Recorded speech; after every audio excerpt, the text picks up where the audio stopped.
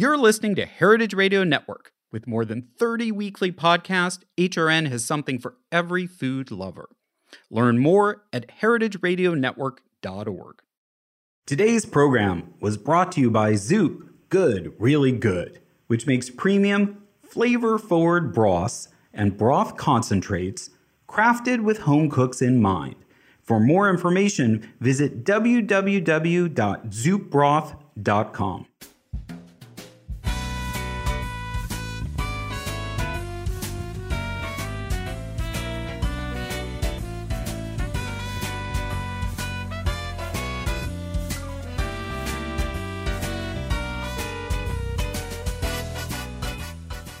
Welcome to Inside Julia's Kitchen, the podcast of the Julia Child Foundation for Gastronomy and the Culinary Arts. I'm your host, Todd Schulken, the Foundation's Executive Director.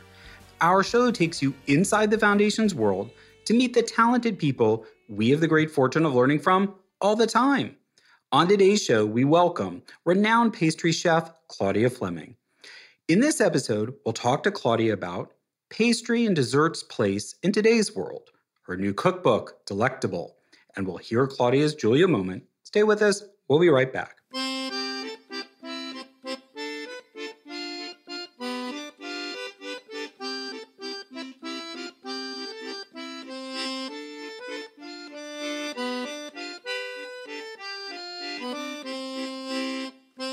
As always, we launch the conversation with an inspiration from Julia. As we just covered in episode 171 with baking guru Rose Levy-Berenbaum, Julia was into baking. So much so that we're returning to the subject, looking at the other side of the pan, so to speak. Julia loved learning from all chefs, whether savory or pastry. She featured both kinds on her television programs, notably in the Cooking with Master Chefs and Baking with Julia series. The whole idea was for the chefs to share their tricks of the trade and innovations so you could try them at home. That's what Julia did herself, and that was her vision for what she hoped television programs would do: motivate people to get off the couch and in front of the stove. Someone who has equally inspired home bakers and professional pastry chefs alike is Claudia Fleming. Claudia is a pastry chef, restaurateur, and cookbook author. After training as a dancer, she got her start with Julia Child Award recipient Danny Meyer at his groundbreaking Union Square Cafe. That first job led to stints in various Union Square Hospitality Group kitchens, notably at Gramercy Tavern, where she gained her reputation working alongside top chef Tom Colicchio. Claudia also apprenticed in Paris, including at the famed Patisserie Fauchon. After marrying Chef Jerry Hayden, the couple opened the North Fork Table and Inn on Long Island, which they ran together for more than a decade. Post-pandemic, she's returned to New York City in a new role at Danny Meyer's Union Square Hospitality Group. Claudia's accolades include having been named Outstanding Pastry Chef by the James Beard Foundation, as well as one of the 10 best pastry chefs in America by Pastry Art and Design. Her recipes have been published in magazines from Town & Country to Vogue and Martha Stewart Living. You may have seen her on TV in The Barefoot Contessa, Beat Bobby Flay, Judging Chopped, or Top Chef Just Desserts. Her first and up until now only cookbook, The Last Course, written with Melissa Clark, who we talked to in episode 88, became a touchstone for pastry chefs since its publication in 2001. It was reissued in 2019. Claudia joins us today to tell us all about her newest cookbook, Delectable, and share her insights on pastry and dessert in today's rapidly changing food world. Welcome to the podcast, Claudia. Oh my goodness. Thank you for having me, Todd. What a lovely introduction. Thank you so much. Our pleasure. So I read that you said once in another interview, I think, that technique is the basis of creativity. And that just sounded like something very Julia to me. So when and how did you perfect your technique and discover you were well-suited to being a pastry chef? Well, I think that I would never say that I perfected technique because I don't know that that's possible. I like mastering better than perfecting. I'm not sure I'm there yet. And I just feel that technique is such an important foundation. No matter what you're doing in life, it just gives you a confidence to be able to be free, if that makes sense. Because you know that whatever it is you're doing, you're rooted in essential best practices for whatever craft you're pursuing. Yeah, that makes perfect sense. I think someone's often compared this to jazz music. Like you have to know the basics and play the notes before you can riff and do rills and things like that. Because you need 100%. that foundation to be innovative and creative in a proficient way. I couldn't agree more. Well, speaking of music, I was fascinated that you sort of came up as at least as a young woman, as a Hmm. dancer, because I'm not sure I've talked to another chef who was previously a dancer. And I think you can tell us, I think you did even like ballet, where obviously eating is not a big part of the job. So how do you think about how dancing kind of informed you being a chef, or are they totally about faces? Oh gosh, so many similarities. Um, Technique, that word again, and practice and repetition and teamwork, and showtime, and just so many similarities. There's all that preparation for literally oftentimes seconds of pleasure. Um, and and you know more and more we have recordings of dancing and videos of dancing, but it was so ephemeral for so long, like you really couldn't capture it. And and food is very much that way. Mm. Yes, we have recipes, yes, we can repeat them, but those moments and pleasures are gone once once your food is gone. We have our memories, but not anything concrete to to help us remember, other than taste memories.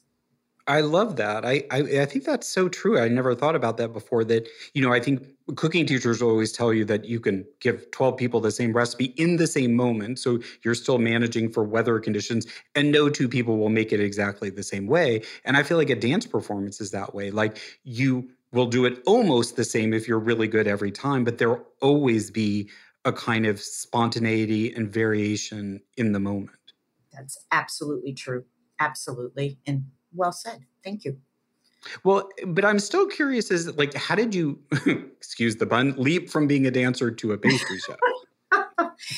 Well, as a struggling dancer, artist, as with actors and singers and dancers and uh, just any of the arts, so many of us flocked to the restaurant industry years ago. I believe it's still the same. There is a lot more flexibility in your schedule to be able to pursue something else. Mm. So restaurants have always been the preferred um, job of choice for many artists because of that flexibility. And so I worked in restaurants, and the day came when I decided that a professional dance career was not to be for me. And I looked around, and unlike many struggling artists, I loved the restaurant business. I loved how dynamic it was. I found it very exciting. I loved the pace. And so I looked around for, reasons to stay in it. And so found my place eventually in the kitchen after many years in the front of the house. I eventually, was willing to give up the better pay in the front of the house for a career in the kitchen. And so at that point, I had asked Jonathan Waxman if I could, just work for free in the kitchen just to see if it was something that I was suited for. And, fell in love with it and just continued to work and study in the kitchen. And here I am. So it was kind of like you'd been a server for quite a while, but you knew and were interested in the whole inner work, and you just had this idea in the back of your head, like, oh, I'd kind of like to try my hand in the kitchen. And did you know then that it was pastry, or it was just getting in the kitchen, you were drawn to pastry? It was just getting in the kitchen. And then I was actually working in the kitchen at Union Square at the time, and went to Aspen for the summer to work with a friend. And when I came back, Michael Romano said to me, well, there's nothing available on the line right now, but the pastry chef needs an assistant. Would that be something you want to try to do? And I said, oh, sure. Just any opportunity to learn anything new and different. And then I just never left the pastry department. I loved it. It has a different kind of autonomy than the rest of the kitchen.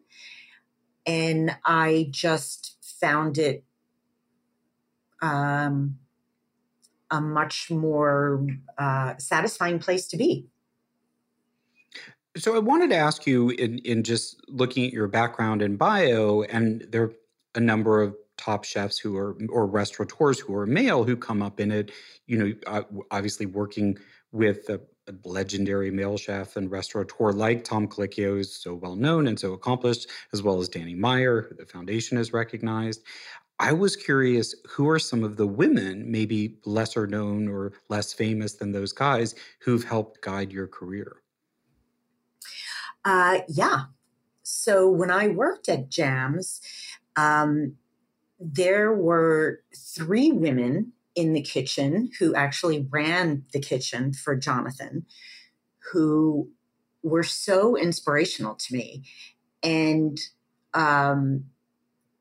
they really informed and showed me that it really wasn't unusual. And later in my career, I realized how unusual it was to have 3 such strong, accomplished women in the kitchen. Jonathan was way ahead of his time in that regard, in that he knew that women were incredibly talented, organized, efficient, and they were really had a great impact on me. And of course, a more well-known person who had an enormous impact on me was Nancy Silverton, who I, to this day, adore and admire and respect. And just, she was always very inspirational to me. And now, is this more of a peer kind of, because you're almost contemporaries or are contemporaries, did you ever work together, or was it more just you were watching what she was doing and admiring her accomplishments? Mostly watching what she was doing. Yeah. Yeah. She was always light years ahead of it, and is many, many, many of us. Yeah, but just truly inspirational. Well, and I would say, I think one of the interesting things about Nancy Silverton's career is, I'm sure you can go head to head with her on pastry making, but she was one of the earliest successful chefs to parlay her chef credentials into business in the way that, and at a level like someone like Danny Meyer. Yes. Yes, very much so. Yeah. Well, shout out and hello to Nancy from both of us. So speaking of, back to Danny Meyer, all roads leading, tell us about this new role that you have with his Union Square Hospitality Group. Yes. Well, so I was just recently named culinary director of Daily Provisions. And Daily Provisions is a wonderful new concept. I mean, not new in that, it's at least 5 years old, but new relative to, Union Square and the fine dining restaurants that Danny is well known for. It's an all-day cafe. And we like to say, things that you, or dishes that you are familiar with done better than you thought they could be. So that's our ethos. And we like to keep it, pretty straightforward and delicious and craveable. And that was a great, thank you very much because right now Daily Provisions is kind of New York City, Manhattan only, right? Yes. But I was worried, is your role indicative of that there are plans for growth or not yet? Not at the moment. At the moment, we are small, but we are mighty. And perhaps there's growth, but for right now, we are focused and, devoted to just making who we are right now the best that it can be. And the addition of you, what can maybe folks expect? Are you going to be tweaking the pastries or baked goods on the menu, or are you just kind of helping them refine what they're already doing well? The executive pastry chef, Christine Lisa, is an extraordinarily talented woman, and I am working with her. I mean, we, discuss and brainstorm, and she then goes and makes wonderful, wonderful pastries, and we work together, I would say. I mean, it's really just a very nice working relationship. I'm not in the kitchen every day piping crullers as she and her team are. But we are definitely developing and R&Ding and discussing on a daily basis. So some of it is a lot of a role of like menu collaboration and having someone who isn't in the weeds day to day, being able to look at the big picture of what's being offered and what seems to be striking a chord, or what new things you guys want to introduce.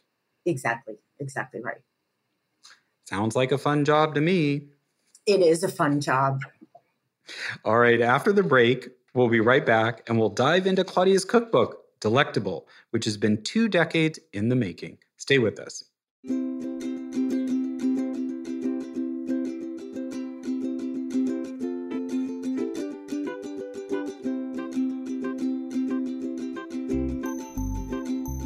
Zoop Good Really Good is proud to offer home cooks a collection of flavored forward broths and broth concentrates. Sold in glass jars, the gourmet broth lineup includes chicken, beef, veggie, and seafood broths, plus bone broths. For even more versatility, Zoop offers new culinary concentrates available in chicken bone broth, beef bone broth, and savory vegan. All flavor and no fillers, these clean label broth bases easily boost the taste of casseroles, pastas, and rice dishes. Short on time, Zoop just launched new shelf-stable premium soups for enjoying a gourmet meal in minutes. All products are free of artificial ingredients, preservatives, gluten, and GMOs, and are available at your favorite retailers across the country, plus online at zoopbroth.com. Browse recipes and learn more at zoopbroth.com or by following at zoopgoodreallygood on Facebook and Instagram. Welcome back. We're talking to renowned pastry chef Claudia Fleming about her new cookbook, Delectable, Sweet and Savory Baking. So, Claudia, you might say your fans have been waiting 20 years for this book. Why did now feel like the right moment to get it out in the world? Time. I had time. For the previous 20 years, I've been kind of busy. I was running a restaurant for 15 years. And then I guess before that, it just didn't seem as, I don't know. It just seemed like the right time. I had just sold the restaurant in 2020 and found myself home puttering, and then the pandemic happened. And what a great opportunity. Now, was the book already planned before the pandemic, or it really grew out of the time you had over the pandemic? Well, I signed my contract in December, and then, I mean, luckily for me, um, I was given the opportunity of time to actually get it done. December of 2019? Yes, December of 2019. Yeah. So I think there are some key differences for those who might be fans or familiar with The Last Course. There's some kind of key differences, like your approach, I feel like, to this book and who it's written for is a little bit different. Can you compare and contrast? Sure. I think that as we mature, we get simpler. And certainly that happens when you're cooking. There's, it's less about, it's absolutely has nothing to do with plated desserts, right? They are just sweets and treats and, almost, I don't want to say one bowl, not simple in that sense, but they're not composed desserts, which is really what The Last Course was about. It was a direct reflection of my desserts at Gramercy Tavern. And Delectable became about cooking in my kitchen for my friends and family and myself, and doing whatever it was I felt like doing and baking and eating. No, I felt like what you're known for is these sort of riffs on specific flavors really comes through, though, in the book where the recipes seem very approachable and they don't have tens of thousands of ingredients in them. But then you're kind of like, oh, I never thought about putting those two flavors together and making them the star. Right. But of course you would. But I've not seen that before. And, you sort of built your reputation on that level of genius insight. Oh, wow. That's very generous of you. Thank you. Well, I don't think I'm the only person who would say that. So, but I think the book is full of them. I don't know if there's one. I'm not coming up with one to call out, but is there one that you might speak to where even you had the aha moment of like, I never really put those flavors together, but now that I have, I love it. Off the top of my head, let me think. Oh, well, it's not that I never thought of them, but I always did associate myself with Americana more than other cultures, and didn't really cross into certainly not Asian cultures, except for maybe one dessert. But so there is a recipe for mushroom sticky buns, which kind of I love very much. It's shiitakes with, miso soy honey glaze. And of course, that's not unusual. But I don't know that I've seen mushroom sticky buns anywhere. I don't think I've ever heard of savory sticky buns. They're almost always sweet. Yeah. Well, it's always been my feeling that, the savory kitchen borrows from the sweet kitchen all the time. And I wanted to borrow from the savory kitchen and have wanted to for, 30 some odd years. And so I continue to do that. And what's the ingredient how do you make mushrooms sticky? Well, the mushrooms themselves aren't sticky, but the glaze is sticky. So it's, soy and honey, which is not anything revolutionary or really even all that different. So there is a certain sweetness to it, though, compared to... Yes, there is a certain, yes. A savor, like a umami kind of salty, sweet, savory thing going on. Well, I was going to ask you about this later, but while we're here, I'll stick on it. Because the other thing that I love discovering, which is not readily apparent from your name, is that you have Italian heritage that you feel is like kind of influenced you as a cook, and that you had this recipe for, I would say pizzelles. I don't know, do you call them pizzelles? Pizzelle. We called them pizzelle growing up. Yeah. Pizzelle. And not only that, they're usually sweet, and they're very like mildly sweet traditionally.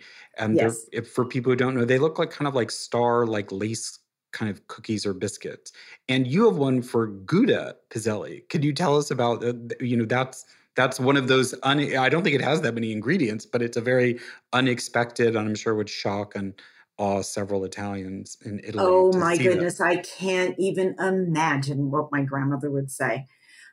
Probably not the least bit pleased with me, but it turns out that they make an incredible, because if you're familiar with them, they're very thin and crispy and lacy, and they lent themselves beautifully to, putting cheese in them. And so you just have these crispy, cheesy wafers, and they're delightful. Well, I think it's so fascinating to do that. And I think there was a story that I want you to share of how you made that connection. But I'm just thinking about also for those maybe who eat Italian food or maybe make it occasionally, but have never been taught it or researched it. Italian food is very governed by rules. This goes with that. It does not go with this. Or the best example is Italians don't put cheese on fish or fish pasta. Right. Why? Right. They couldn't even tell you. They don't. It's a rule. So how did you find yourself connecting Gouda to pizzelle? Well, again, always in an effort to try to make something sweet into something savory. I think I've said often in my past, I am somewhat of a frustrated cook. So there's always the desire to make sweet things savory. And I wish I knew how things like that happened. My co-author, Kathy Young, is also a savory cook. And so she was always encouraging and coming up with wonderful ideas to borrow again from the savory kitchen. And so through so much brainstorming and, discussing, it's hard to remember the genesis of where ideas come from. But I know for sure that one was definitely one of her influences.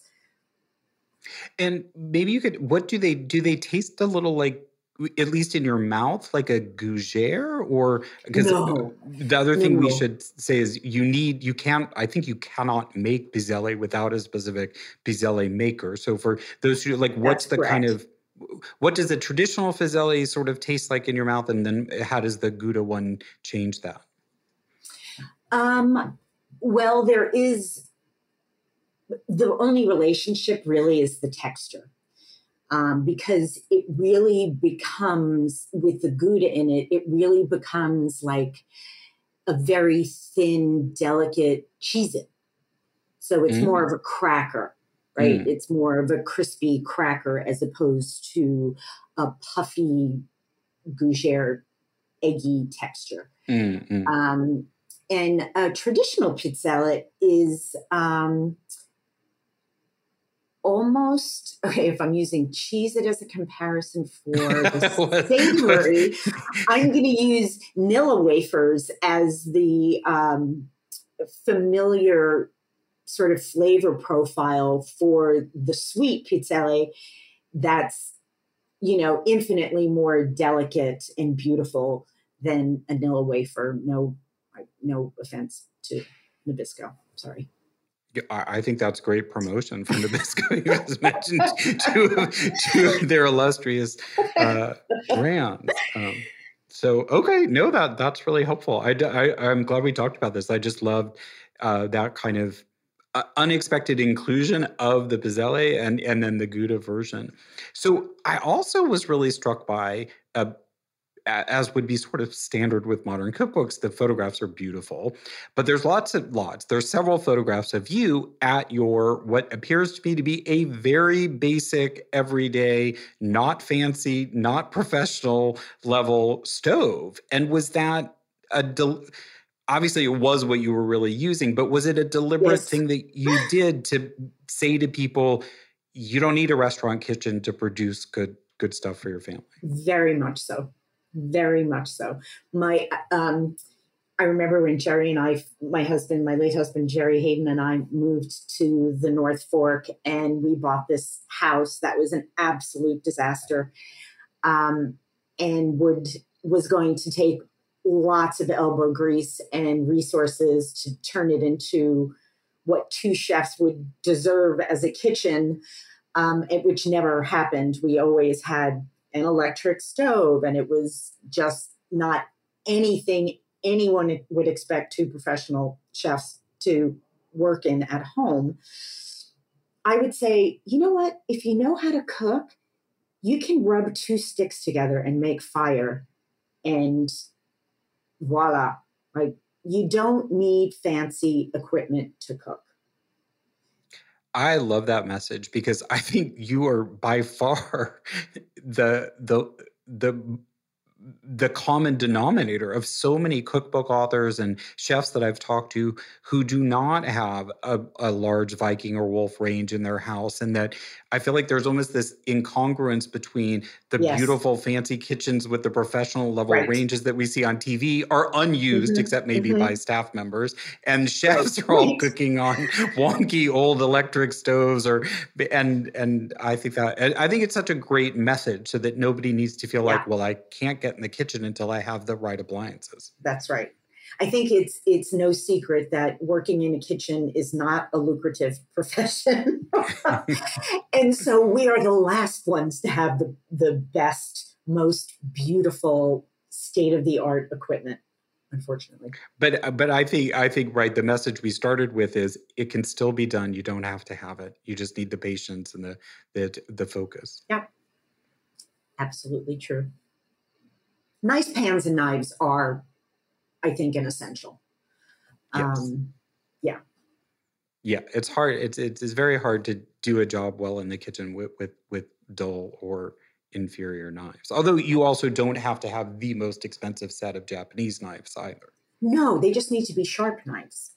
You could go to an estate sale and buy someone else's knives and just make sure they're sharp, right? That's correct. Yes.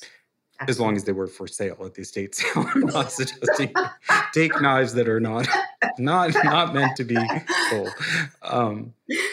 No one would do that. Are there other recipes that you really wanted, as you know, especially we're about to head into the big marathon of the holiday season? Are there things that like you discovered that you created for the book, or recipes you revive that you kind of know you'll be making because you've just fallen in love or re-fallen in love with them? Well, first comes to mind is the gingerbread cake, which is probably one of the most popular and remade recipes in the last course by many people I speak with. And so that found a new iteration in Delectable as a layer cake. And so it's a beautiful, festive holiday cake. And it stays moist for days, so you don't necessarily need to eat the whole thing at your holiday meal.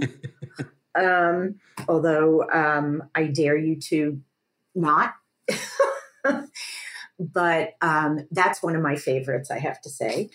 Let's see what else. Oh, the sweet potato rolls also I love for the holidays. Another savory and sweet combo. Yes, with miso glaze. Oh, the toffee. I do love the toffee for holidays, and it makes a great, great gift. Also, the other thing that I find that, and I just had the best neighbors in Southold who I fed all throughout this process, and they were all very grateful, and I'm grateful for their feedback.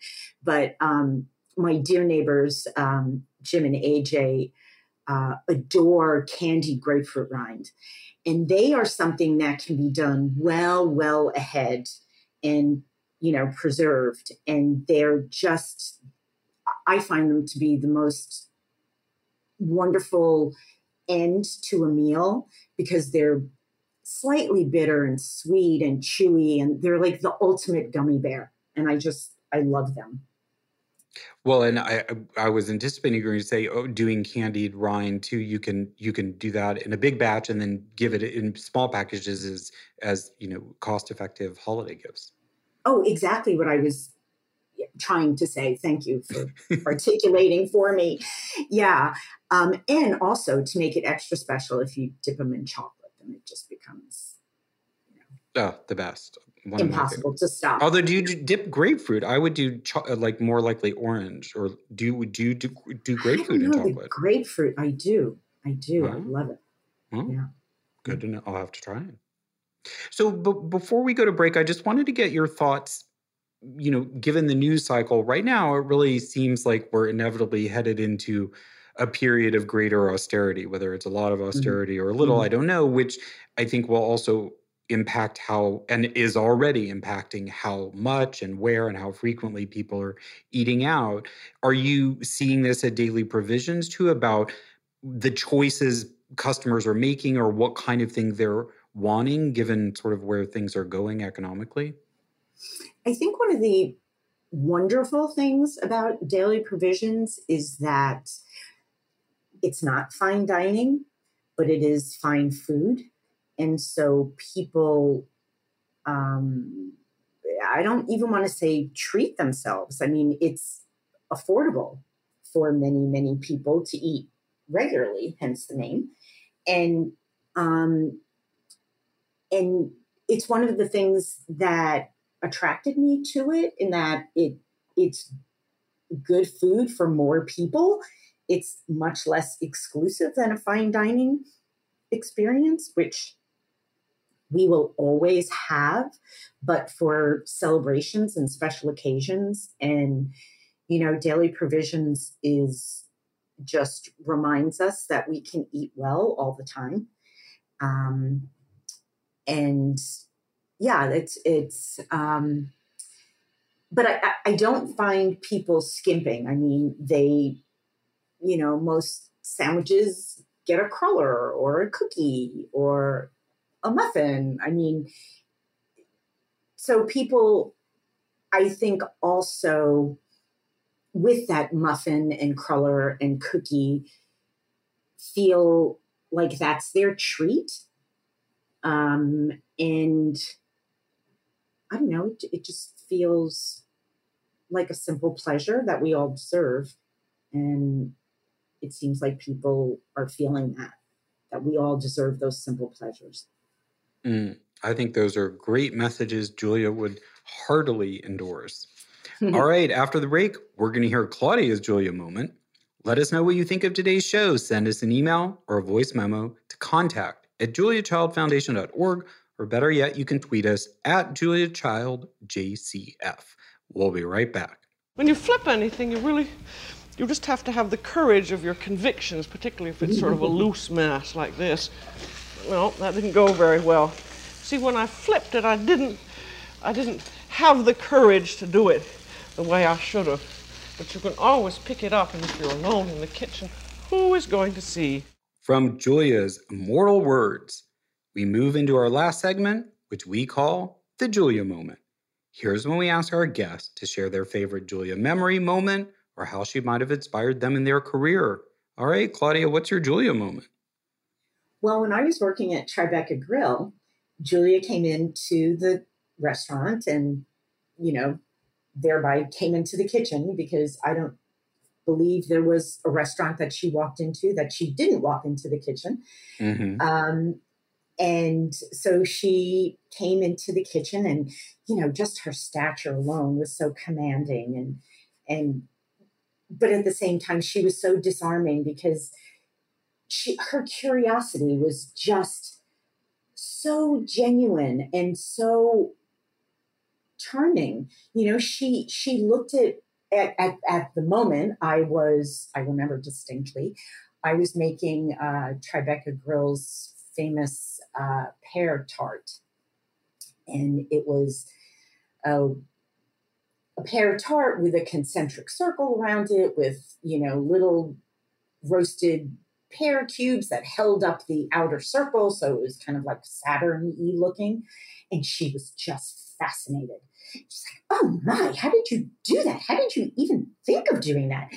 And her curiosity was just so beautiful. And I'll always remember it. Oh, I love that. That's lovely. And I don't think we've had anyone mention her just that level of just innate curiosity that yeah, I thank you for bringing that up. And I felt like I was right there with you in the Tribeca kitchen with Julia. Yes, I mean, she just found anything she hadn't seen before as a revelation, right? Oh my goodness, how wow. And she was delighted and delightful.